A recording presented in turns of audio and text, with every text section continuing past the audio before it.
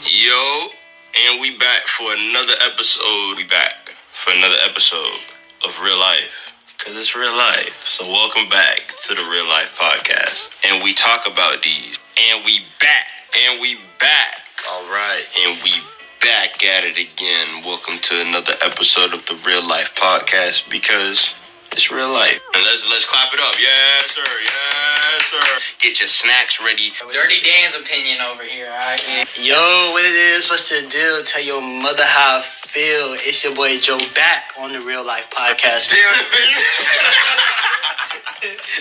Niggas are sugar babies over here, for real. You a cougar, you a male, if you can take care of me, what's up? That part. You so caught up in the moment, in that feeling, getting caught up, all geeked up, you know what I'm saying? Like investing into her type stuff.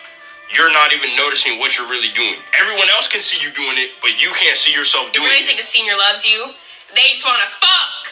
See, nigga, this is why we need a camera. I felt like I was finna word some shit real, like it wasn't about to be worded right. So I like older women. Like, if you can Uber Eats me, take me out, just pay for my expenses, pay for my hotel, do all that, you know what I'm saying? That's good. I'll be a father to a Come get this young dick. I ain't want a mom.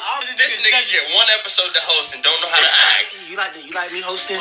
You like me hosting? And that pussy not even good. to be with that one.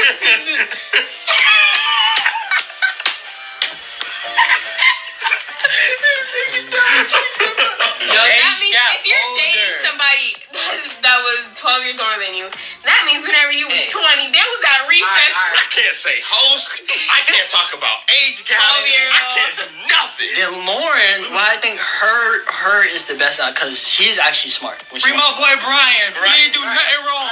Free my boy Brian. That's too damn bad.